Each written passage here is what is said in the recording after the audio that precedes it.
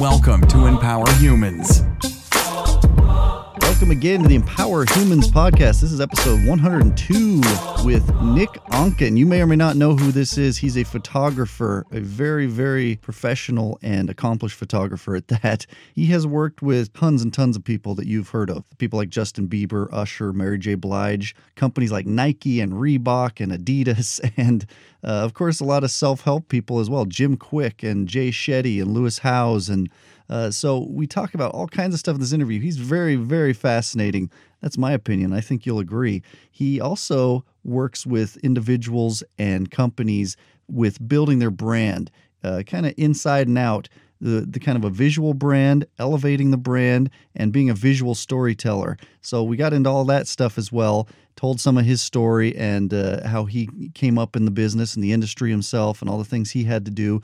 Lots of things there to grab onto, no matter what your situation is, no matter what you're trying to accomplish or pursue. Maybe you're just trying to survive and get through this coronavirus thing or some other set of circumstances in your life. But whatever that is, there's some excellent principles that are pretty universal for success, joy, happiness, and overcoming and accomplishing the things that we set out to do. Now, I want to remind you, as always, before we jump into the interview, you are absolutely priceless. You are never alone. Don't let anyone convince you otherwise. Don't forget that ever, because it's an unchanging state that no one can alter, even your own self. If you tell yourself that you're not any of those things, you're lying to yourself. You are absolutely priceless.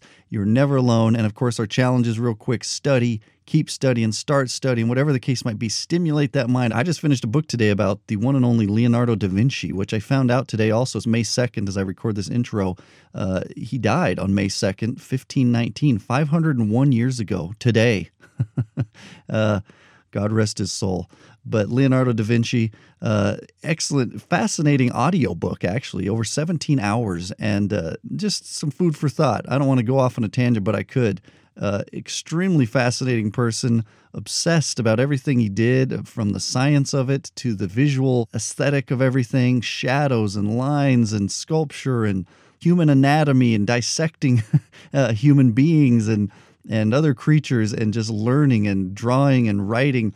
Anyway, whatever you can study outside of a guy like that, there's tons and tons and tons of material. I'm just kind of delving in here.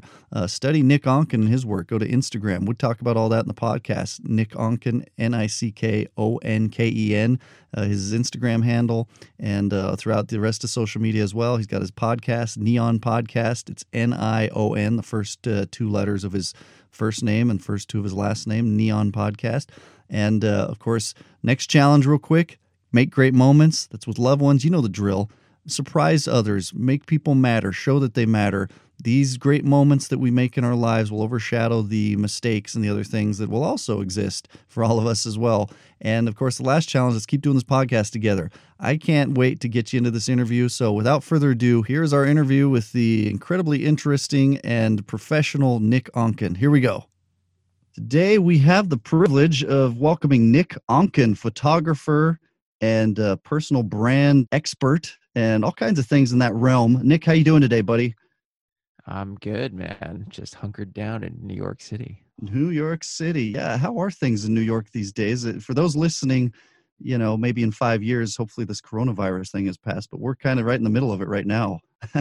5 years. I hope it's sooner than that. Yeah. Well, that's why I'm giving it a long time frame. Hopefully it'll be, 5 days or less, but how are things in New York? I hear a lot of things. I see a lot of things.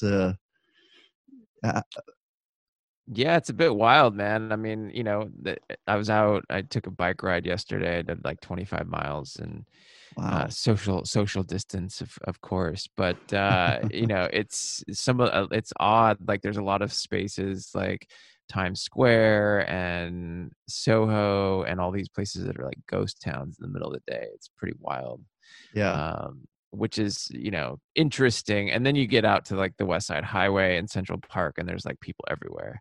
So it's this kind of like interesting juxtaposition between like, apocalyptic and like, oh, everything just seems so normal except everyone's wearing masks. Other than that, I stay pretty hunkered down in my apartment. I don't really leave, which is kind of like normal life when I'm home. Is just like I'm always like playing catch up, and I'm working from home in the office, and my space is pretty set up for creativity and to do all kinds of things, everything that I love doing. Crazy. So it's easy to stay. It's easy just to not leave, to be honest. I'll go like 3 or 4 days without leaving the house. You got your home all set up, huh? I do. That's good. Yeah, I saw some memes about. I just found out that my normal life activities are called quarantine or something because a lot of people live like that. I mean, live from home. Plus, we've got access to all the internet and Netflix and all that kind of stuff. So a lot of people are already living like that. Yeah, man, I'm blessed to be able to work from home when I'm, not traveling. I mean, in normal life, I'm traveling at least every 2 weeks, so probably a couple weeks a month. A lot of times out to LA because I work out there a lot, and then all over the world wherever it takes me. Cool. Yeah, well, and the travel thing is also an issue these days with airplanes and all that. But so you haven't traveled much, I guess, either. It sounds like.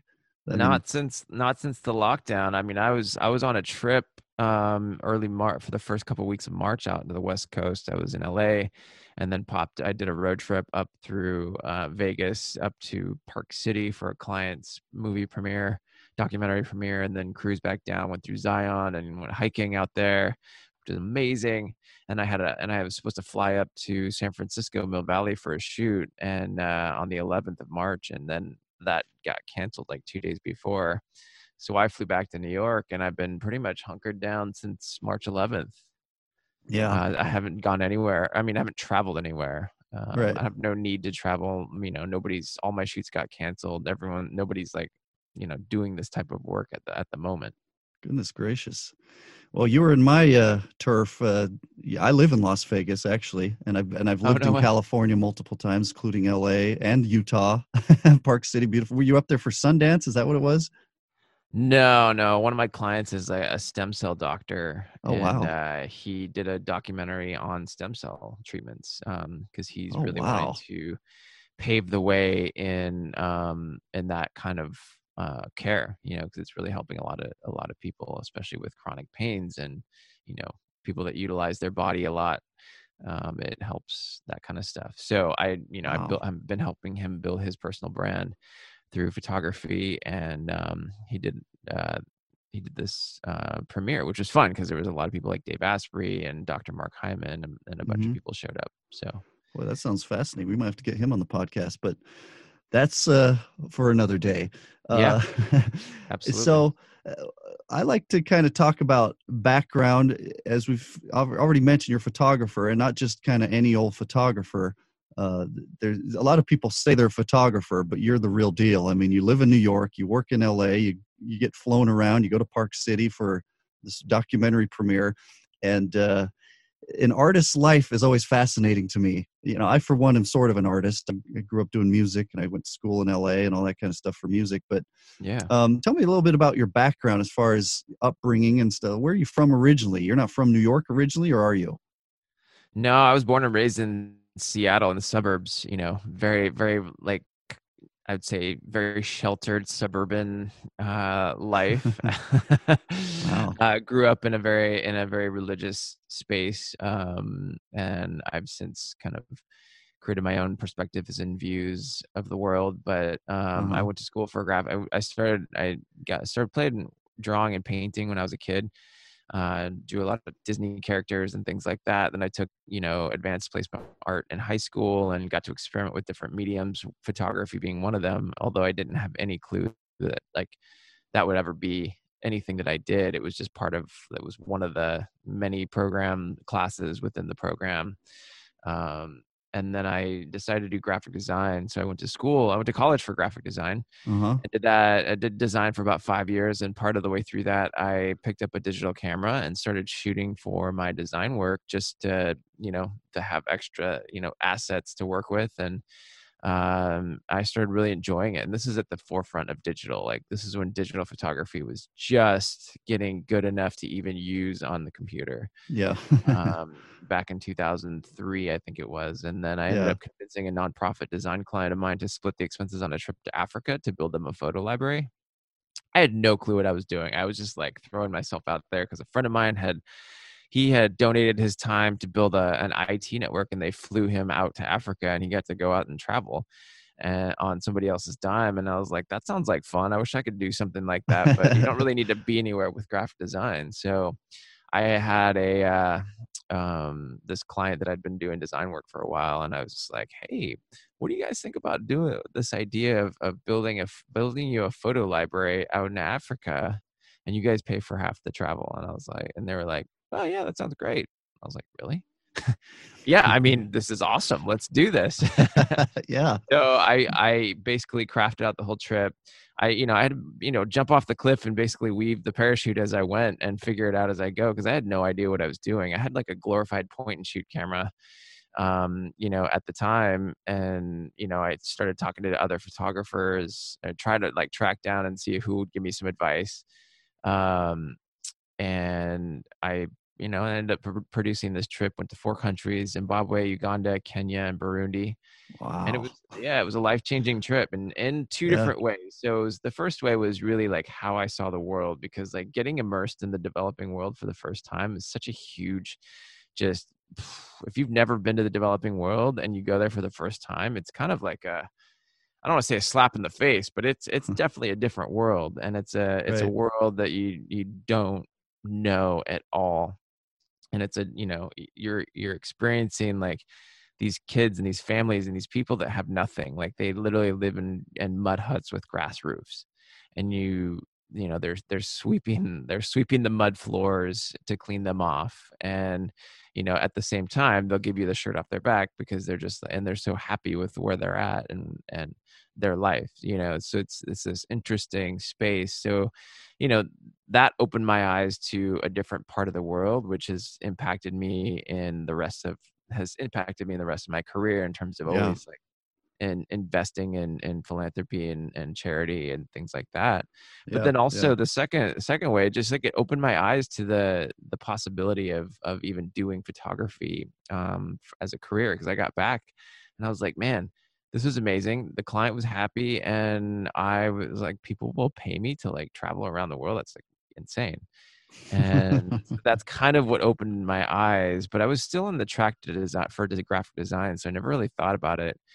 I didn't really like think about it much further. And then just completely out of synchronicity, I got connected with this photographer in Seattle who shot Seattle commercial stuff and product and some weddings and Mhm. different things like that.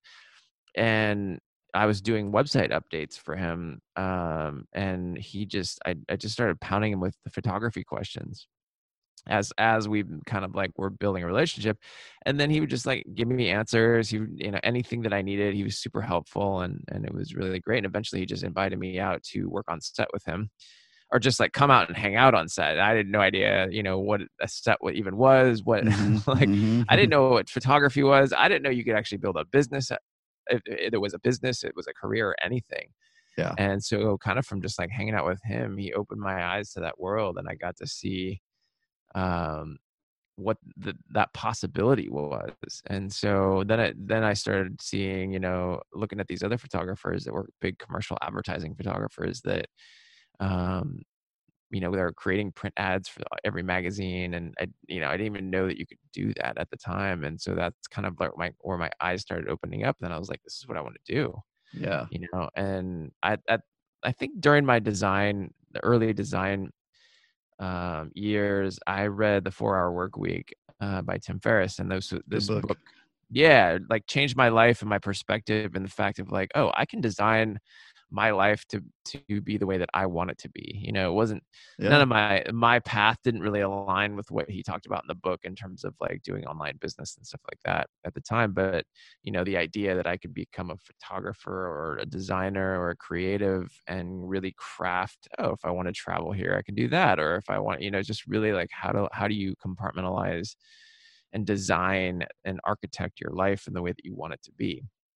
And Right. Right. I've always believed in that, and I still believe in that. And fast forward years later, from I just started the path of being a photographer. I started looking at these big photographers and saying, okay, what are they doing and how do I do that? So I just started reverse engineering um, the process and to get there, and started talking to Yeah. different photographers. Yeah. We're doing it. I like and end up like hiring consultants at a certain point to like help me like learn the market, the industry.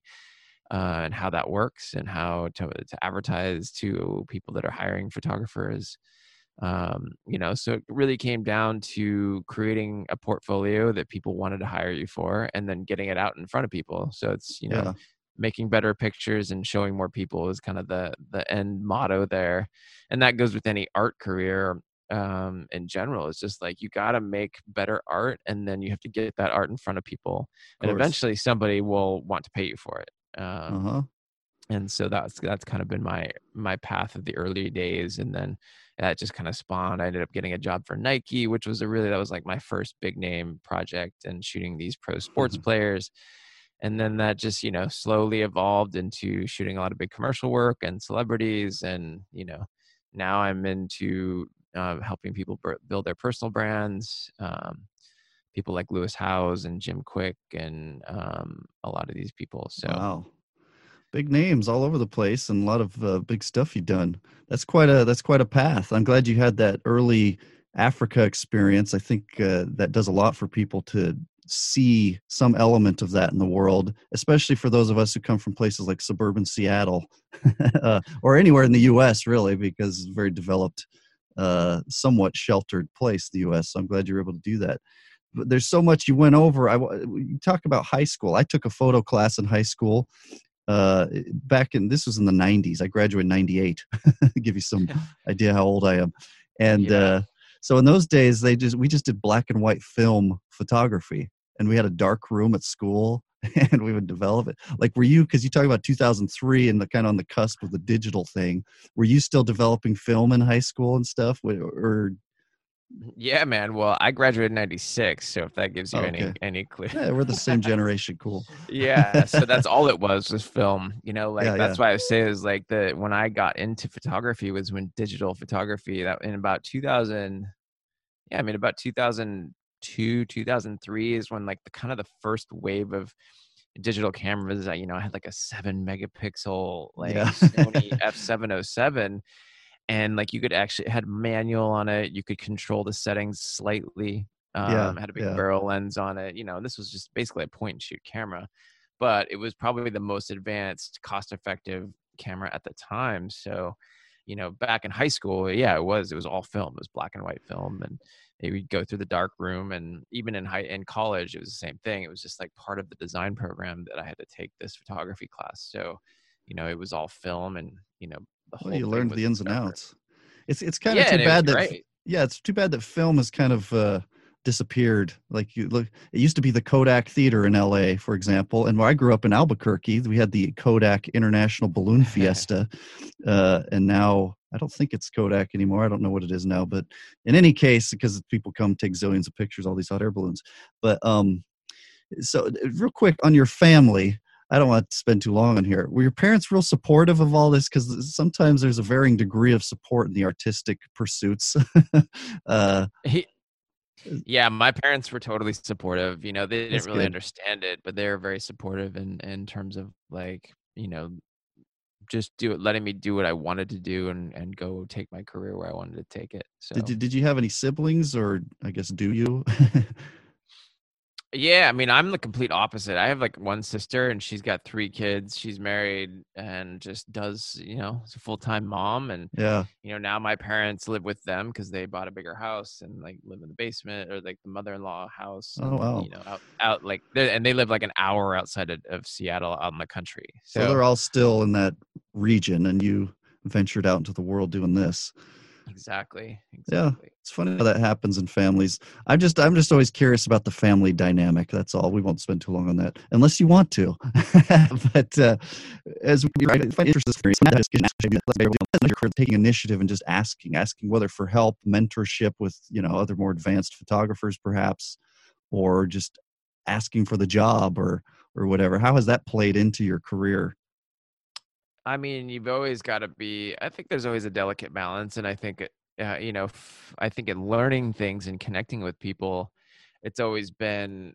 I've had a lot more time asking. I think now it gets a little bit. It's a different era.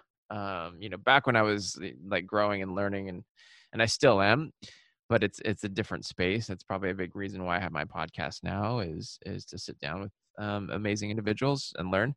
However, yeah, I mean, like asking is always the tough spot of being an artist and being a creative, and something that I've always, I've always been more of an introvert. I'm more of an ambivert now, where um, I recharge from both, you know, being by myself and with people. So I think Hmm. and I also grew up in a very religious conservative arena. So I've always had this like fear of judgment and Yeah. looming around me. So it's always been hard to, whether it's disclosing my own truth or opinion or asking things of people. I do like, I feel this like fear around it still. I mean, those things, you can work on them, but it's a constant conscious play of self-development to get past that stuff. Yeah. But yeah, I mean, it's like like I don't like to like bother people in a certain sense of Yeah. over asking. Yeah. So I try to figure out how to make those. I think in building relationships in general, it's really about just adding value to that other person before making asks. You know what I mean? Um, Very you know, good point. I've especially nowadays, especially when everybody expects everything for free, and everybody, is just like, oh, there's people reach out and be like, hey, tell me all your secrets, and I'm like, well, why? Yeah. What? I don't know you. Tell me all your secrets. So I think if you want, just a piece of advice to people, if you want to connect with somebody, offer them value, offer them something. Like, I mean, a coffee at the least, but a coffee is even worth, it's like that. If you're trying to connect with somebody who's very busy, very powerful, and very um in demand, think of how valuable their time is. And if they're going to sit down and spend some time with you, at least be grateful. At Yeah. least buy a coffee, at least, if not a meal, or go and work for them for free. Or that's not even for free. It's like you're trading your time for knowledge and education. And I always say that with, if people come in and intern for me, it's like they absorb so much just by being in the space, that's worth a lot more than, money, in terms of, because you're always going to learn more working for somebody than you will in school, Absolutely. and being in the actual world. So that experience is valuable. So what do you bring into the table is kind Yeah. of like how I like to, the advice that I would give to people is to really come forward and add value. And I mean, for me, I do the same thing every time I'm trying to like build relationships with people. I'm always looking to see what value I can add to that person, Yeah. without making an ask, because then, it's like Gary Vee talks about, he had that book, The Right, like Jab, Jab, Right Hook or something like that. Yeah. Yeah. Where it was just like always like give, give, give. And then down the road, when you really, really need something, make an ask. And Yeah. you've built enough value there, then then you don't, then it's like it's not there's no weirdness, there's not like this outweigh of reciprocity kind of thing. Yeah, no, in fact, I was going to mention Gary Vee, but you beat me to it. Great. Gary and tons of others who have some clout in the world talk all day long about add value, add value. So remember that, kids, and you and me both too.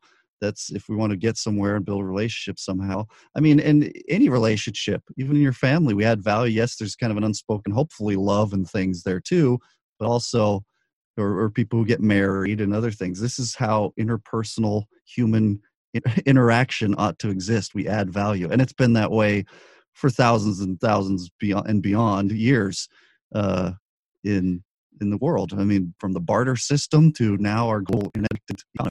Yeah, I mean, it's like an energy flow, right? It's constantly circular. So the more you can get, whether you're using Lewis Howes is a good friend of mine, and he amazes me at how he is able to build relationships with people and like high level people all across the board.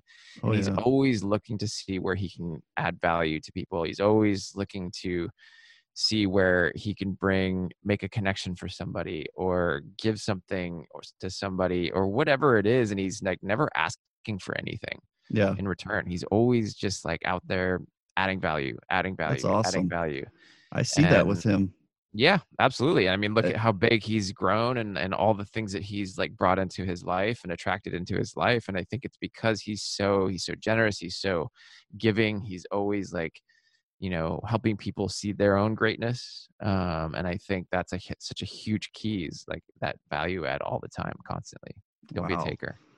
Boy, I wonder Lewis too, because he interviewed Kobe, and like in the last year or two before all this happened, and among others, like he has an excellent podcast. But in any case, I think there's some great, deep, universal truth in what you said about the energy flow, about adding value in general, and just about like you mentioned Lewis and lots of other people, because you've associated with lots of high-level people in all areas, whether it's athletes, probably business executives and celebrities and other things.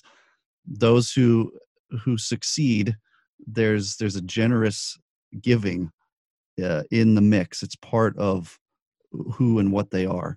And also, it's folks who are maybe lower down the totem pole don't take advantage of that. Like you say, add value to find your way up that quote unquote totem pole. Yeah, absolutely. And look, it can be a challenge. I mean, I grew up with a lot of scarcity mindset, and like holding on to things has been, because you don't, because of the fear of not being enough, there's not enough, or there's something, like that's something I've had to like work through and get past. And sometimes I feel that like I seize up in some of those moments too, but then I'm just like, okay, no, like if I give and the more generous I can become, the more that's going to come back to me. And I just have to like know and trust that that's going to happen.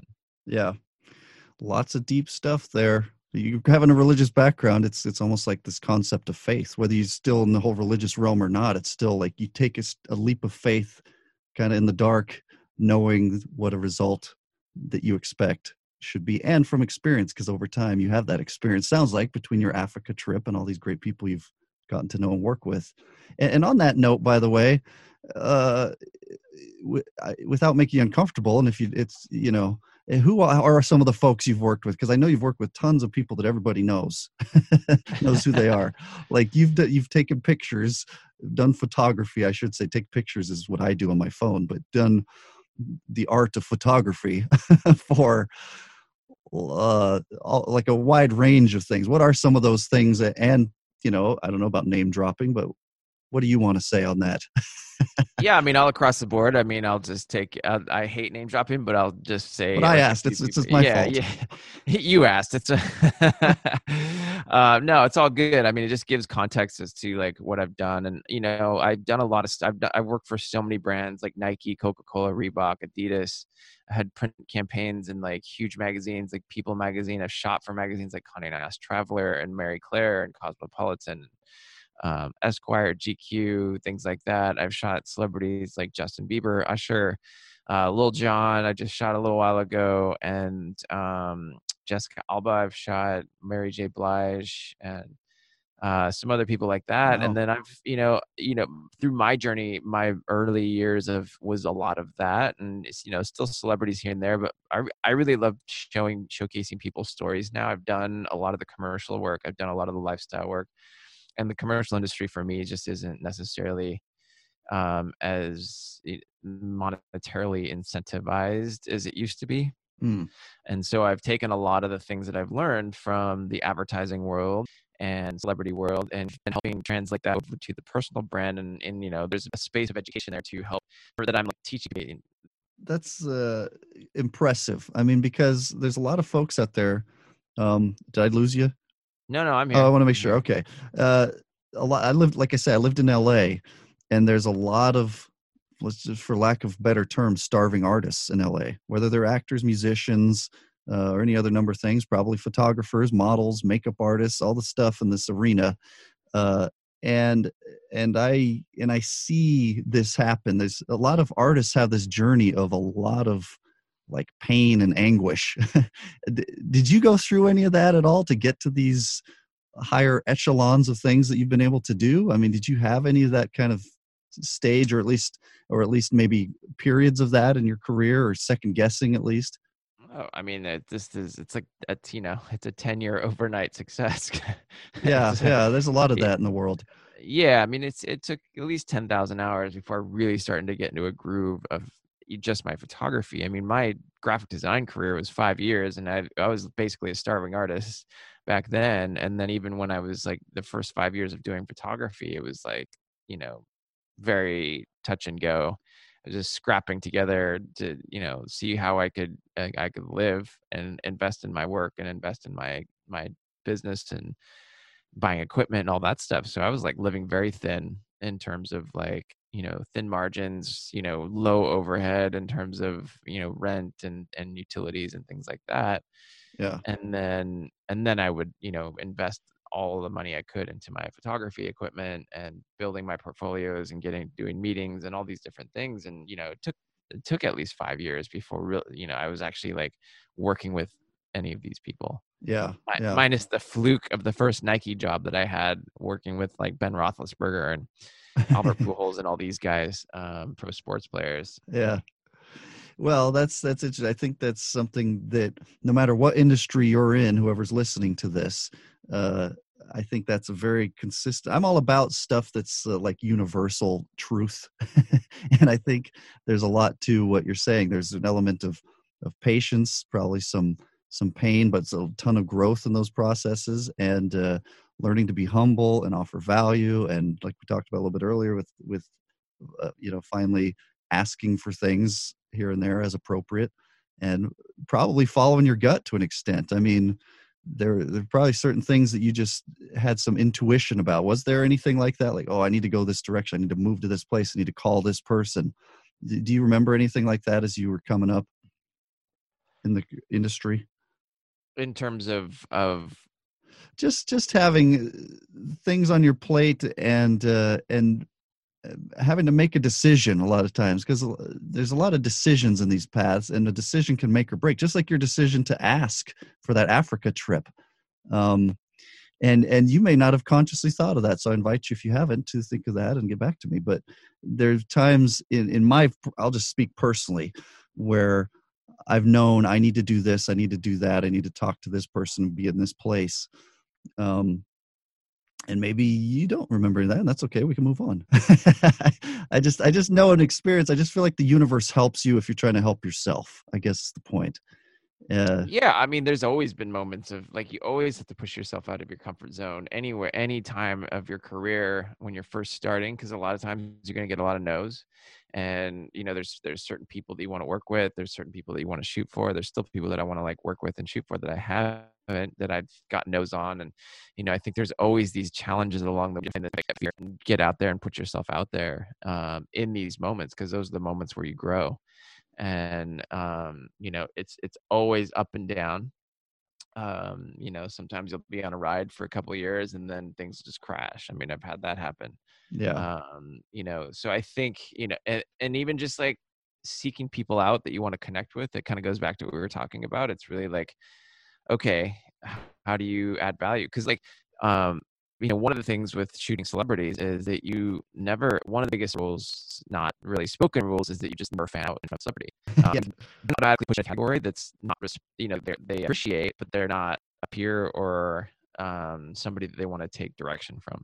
Well, you have somebody worship mode in some capacity. Yeah, exactly. Right? Exactly. So I think They're just people. Yeah, they're just people, but when you're in their presence, that's also a whole different, like, navigation of the mind to stay in that space of like, oh, wait, yeah, like they're just people, but like, what do I say? Like, how do I talk, like, how do you talk to them? Yeah. Is also because people lose their minds. Like, I know. you think that you, like, when you're around somebody that you would act normal, you're like, oh yeah, I'm just gonna act normal, but like, you really have to take a step back. I've had to take a step back, even in a room where, if I was, I've been on vacation with Usher and people like that. That was my first kind of like experience in this world, and I was like beside myself. Yeah. And I'm like, what am I? I just had to try my best not to like act not normal. Since then you get kind of used to it, but like, at the end of the day, they are just humans, and they're just like they're just projected in a different light than anyone else. And you have to remember that. And they work hard, they are successful because they work hard and because of different choices that they've made. And I think when you can make the choice to get out there and create and get out there and keep going, and to get out there and push past failure and to push past fear, then that's where the greatness comes. That's where people see the successes. But I think that takes a lot of work, and that, I've interviewed a lot of like super successful people, a lot of these people that I'm even talking about here. And what's the common theme? The common theme is that they've pushed past the failures and kept on moving and kept on going forward, and stayed persistent. And that's Absolutely. like in the space of like empowerment, in the space of inspiration, that's where I've seen the biggest successes. And like behind the success is the mindset to keep going, to keep moving, to grow, to push past the failure or pivot from a failure, Of course.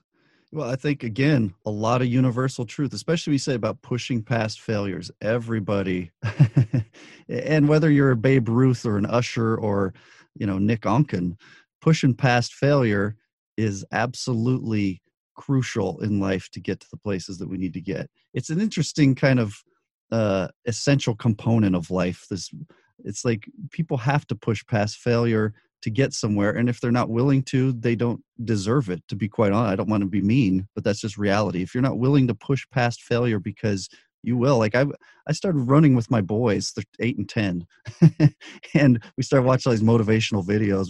We watched Denzel the other day. He has all this motivational stuff to say, and but they talk about just you have to push past failure constantly, and if you haven't experienced it yet, you will.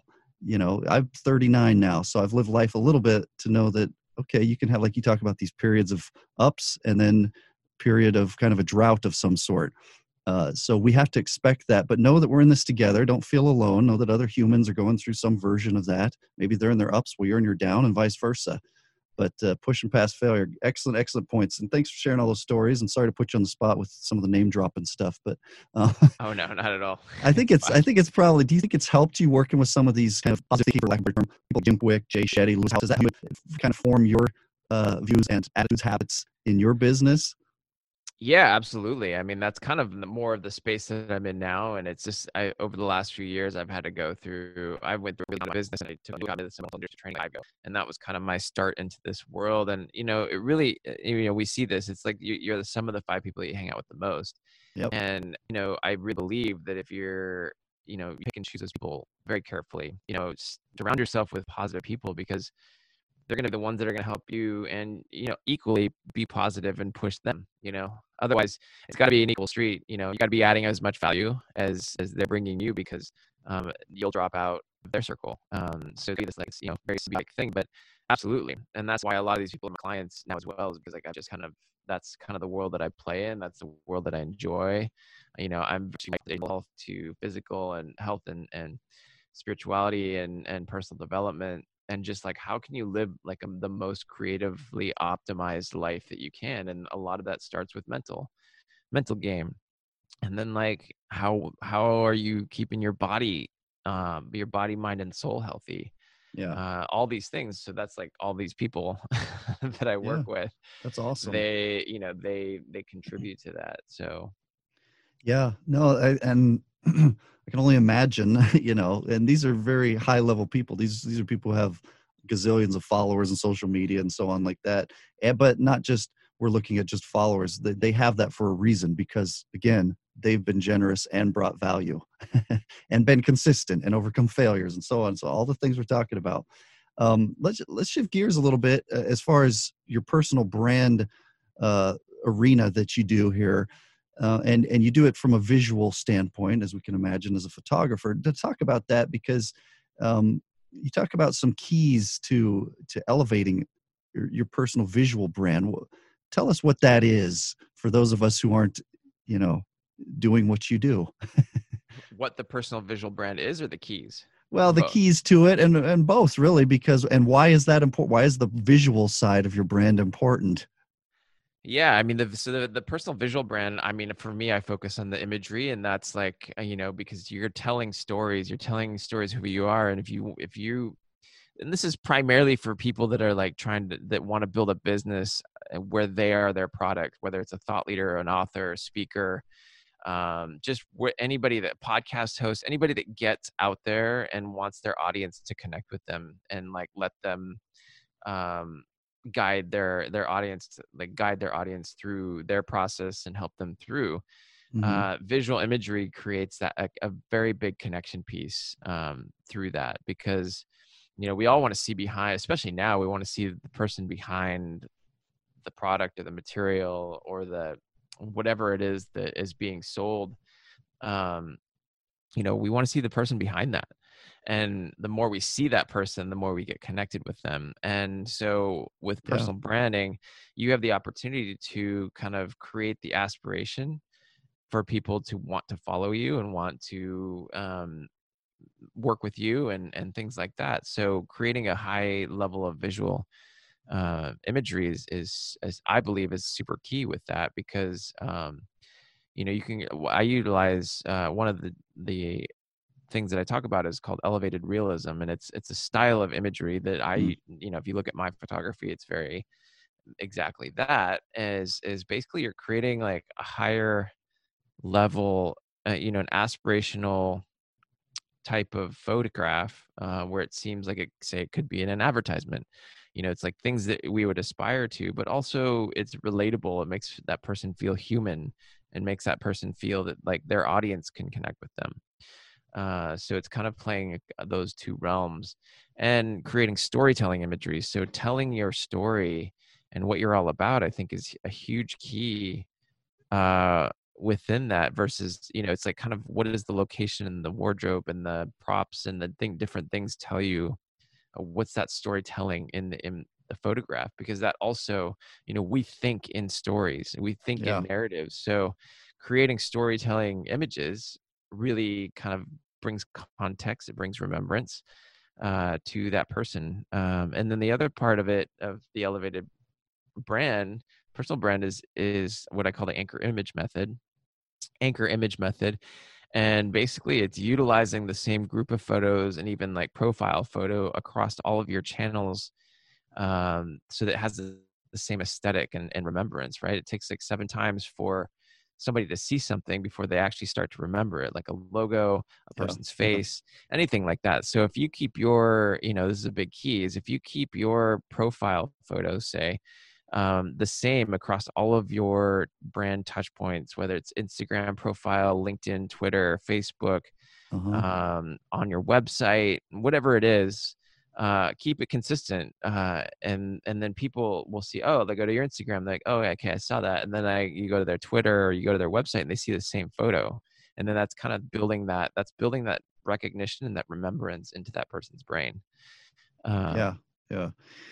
Good stuff. I couldn't agree more. And these days, I mean, I kind of excuse me, I kind of knew some of the answers to that too, but I wanted you to explain it as far as why we do the visual stuff. Especially that everybody knows Instagram. Like all Instagram is visual. I mean, it's yes, you can watch music videos and stuff, but it's all visual still. I mean, you're watching something, or you're looking at a photo, or you're liking and comment.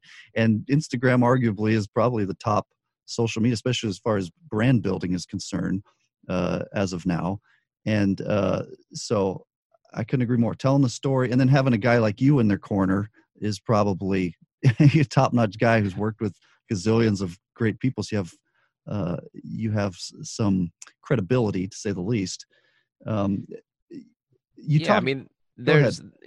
there's, this is, I think, an opportunity is that you can intentionally create the perception that you want people to perceive you as, when you're actually creating your brand. So that's through graphic design and through imagery, and even video. It's like, what story are you telling? You get the opportunity to show that to other people. If you're not consciously thinking about that, whatever you put out there is the story that you are telling your audience. So if you utilize, say, like a iPhone, like a super old iPhone group photo, and you crop your face out of it and use that as your profile photo, what is that saying about you?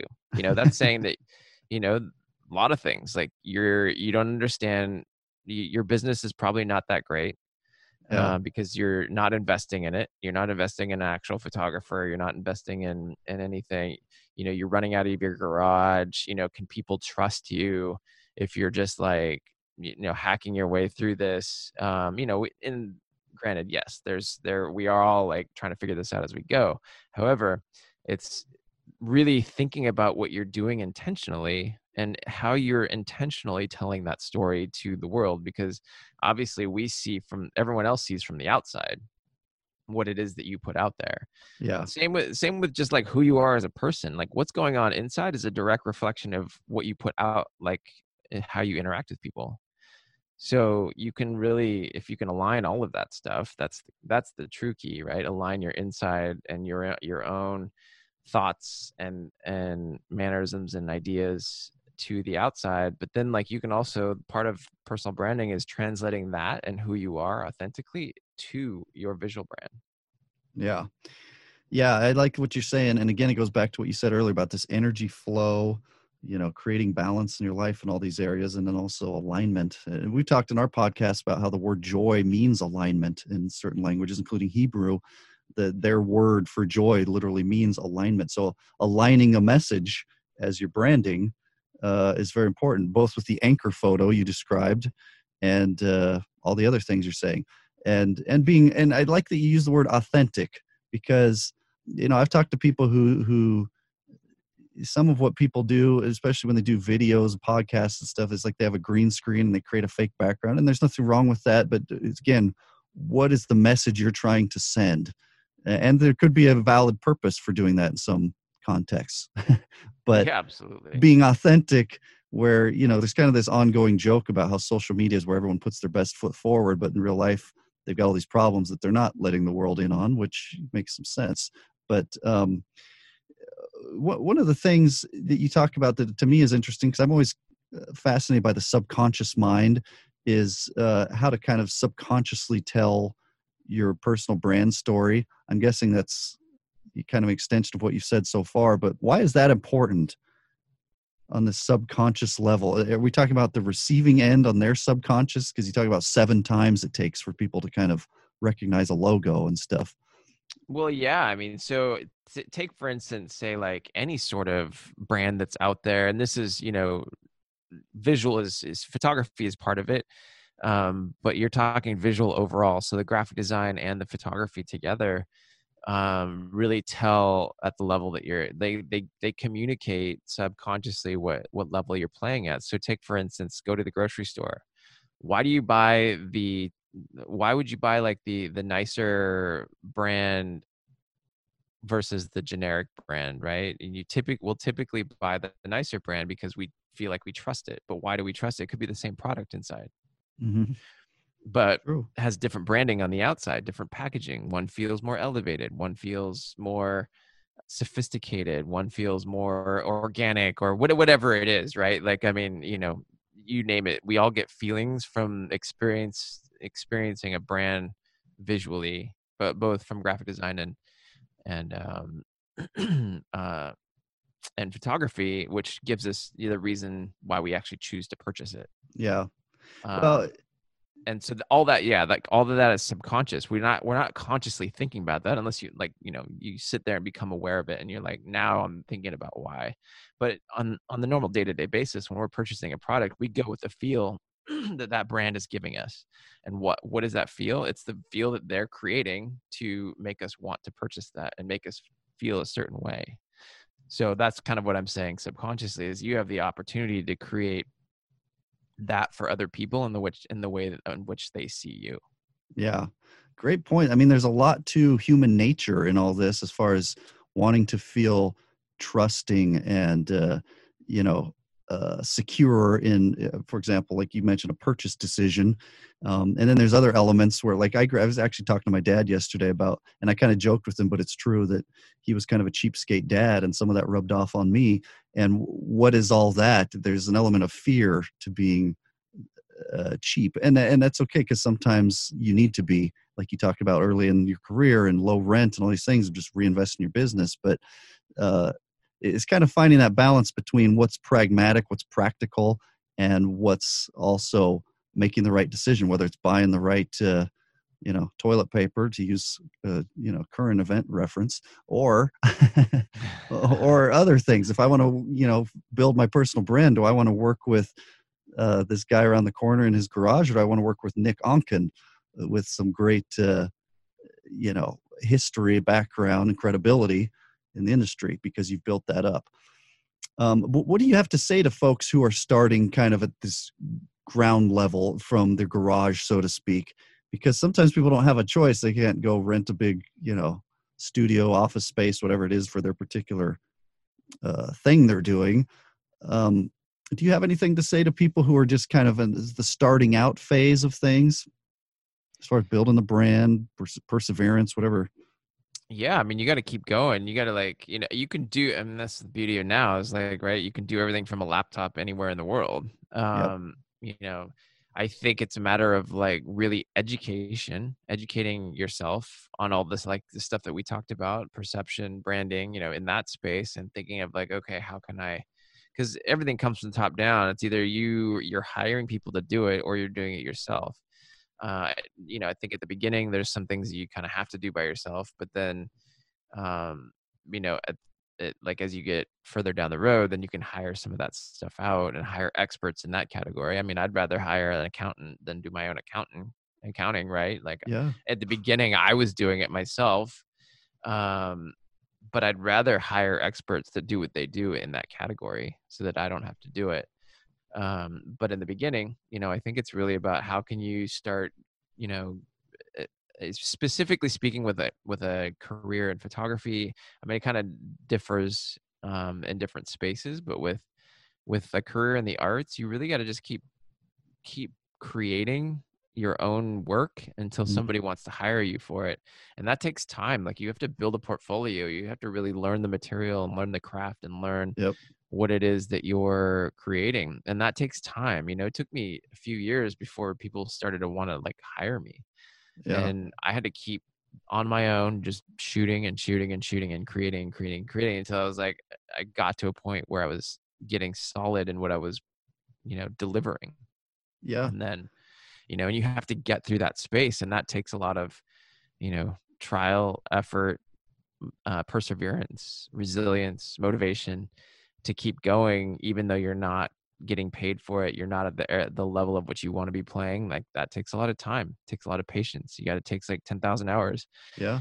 So Good I think point. really, really just knowing why. This is the other thing I like to say that I believe is knowing why you love something and loving it for the craft of it. Because if you don't love it for the craft of it, you're not going to make it through the downsides. You're going to give up.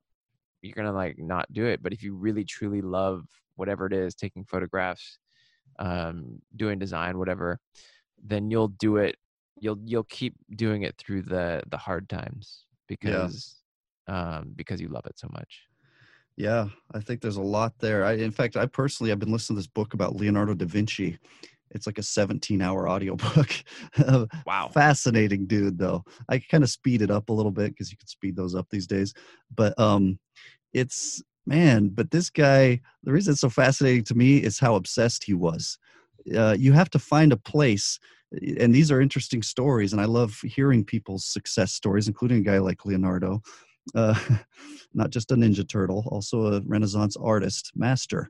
But the obsessiveness with which he would calculate distances and geometry and his art, you have to fire yourself up to get that obsessed. And I was that way for a while when I was a musician, as far as drumming. I'd sit down and write stuff out, and there's all this math and music and stuff. And I liked math, so I would try to find how to fit things in, the timing and all that with drums and stuff. But that's just an example. Or photography, you have to, Grant Cardone has a book called Be Obsessed or Be Average. And I feel like that's a huge component too, adding on to what you said. You got to know yourself also. And you talk about the accounting, you know yourself to know that you're not good at that. You don't like doing that. You don't want to spend your time on that. So hire that stuff out, and don't be scared to do that. hire out whatever you need to hire out, which is hopefully somebody competent on that end of things. So Absolutely. you've got a ton of great stuff to contribute here. As far as what else can we cover here as far as the personal branding, as far as what you think is important? Because I know you talk about healing through creativity. I know you talk about all the things you've learned with all the people you've worked with and stuff, and building through storytelling. What else do you want to say as far as, if you had one final thought, so to speak, what would you say as far as what you do and how we can apply that?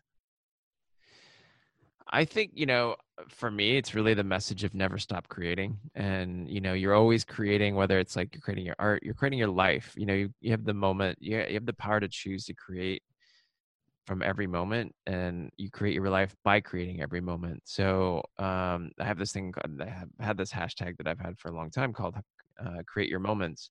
And Mm-hmm. it's really about creating the space for moments to happen. So structuring your life and being intentional around what you're bringing in um, into your life to let magic happen. You create like the space for that to happen. Um, and I think if you were always staying in a space of creation, we're always going to be creating the life that we want. Once we get to a space where we're over consuming, we start to lose that. And I think that the line between creating and consuming, we all also, I go back and forth. Sometimes I'm like watching too many movies to where point I'm like just avoiding. But then also, like how much time are we spending creating, or are we creating a time of relaxation? Are we creating time for family and relationships? Are we creating time to create? Yeah. Are we creating, new like ideas within ourselves and new learnings? Are we creating new progress and becoming a better version of ourselves? I think that's the attitude that I've liked to live by for the however many years I've been on this planet. And I think living with that idea is gives us that joy that you're talking about, gives us that alignment. I mean, how much in alignment can we live our lives? Because I want to live the best, most creatively optimized, joyful life that I can live on this earth. And that takes Yeah. an intentional mindset of creating that.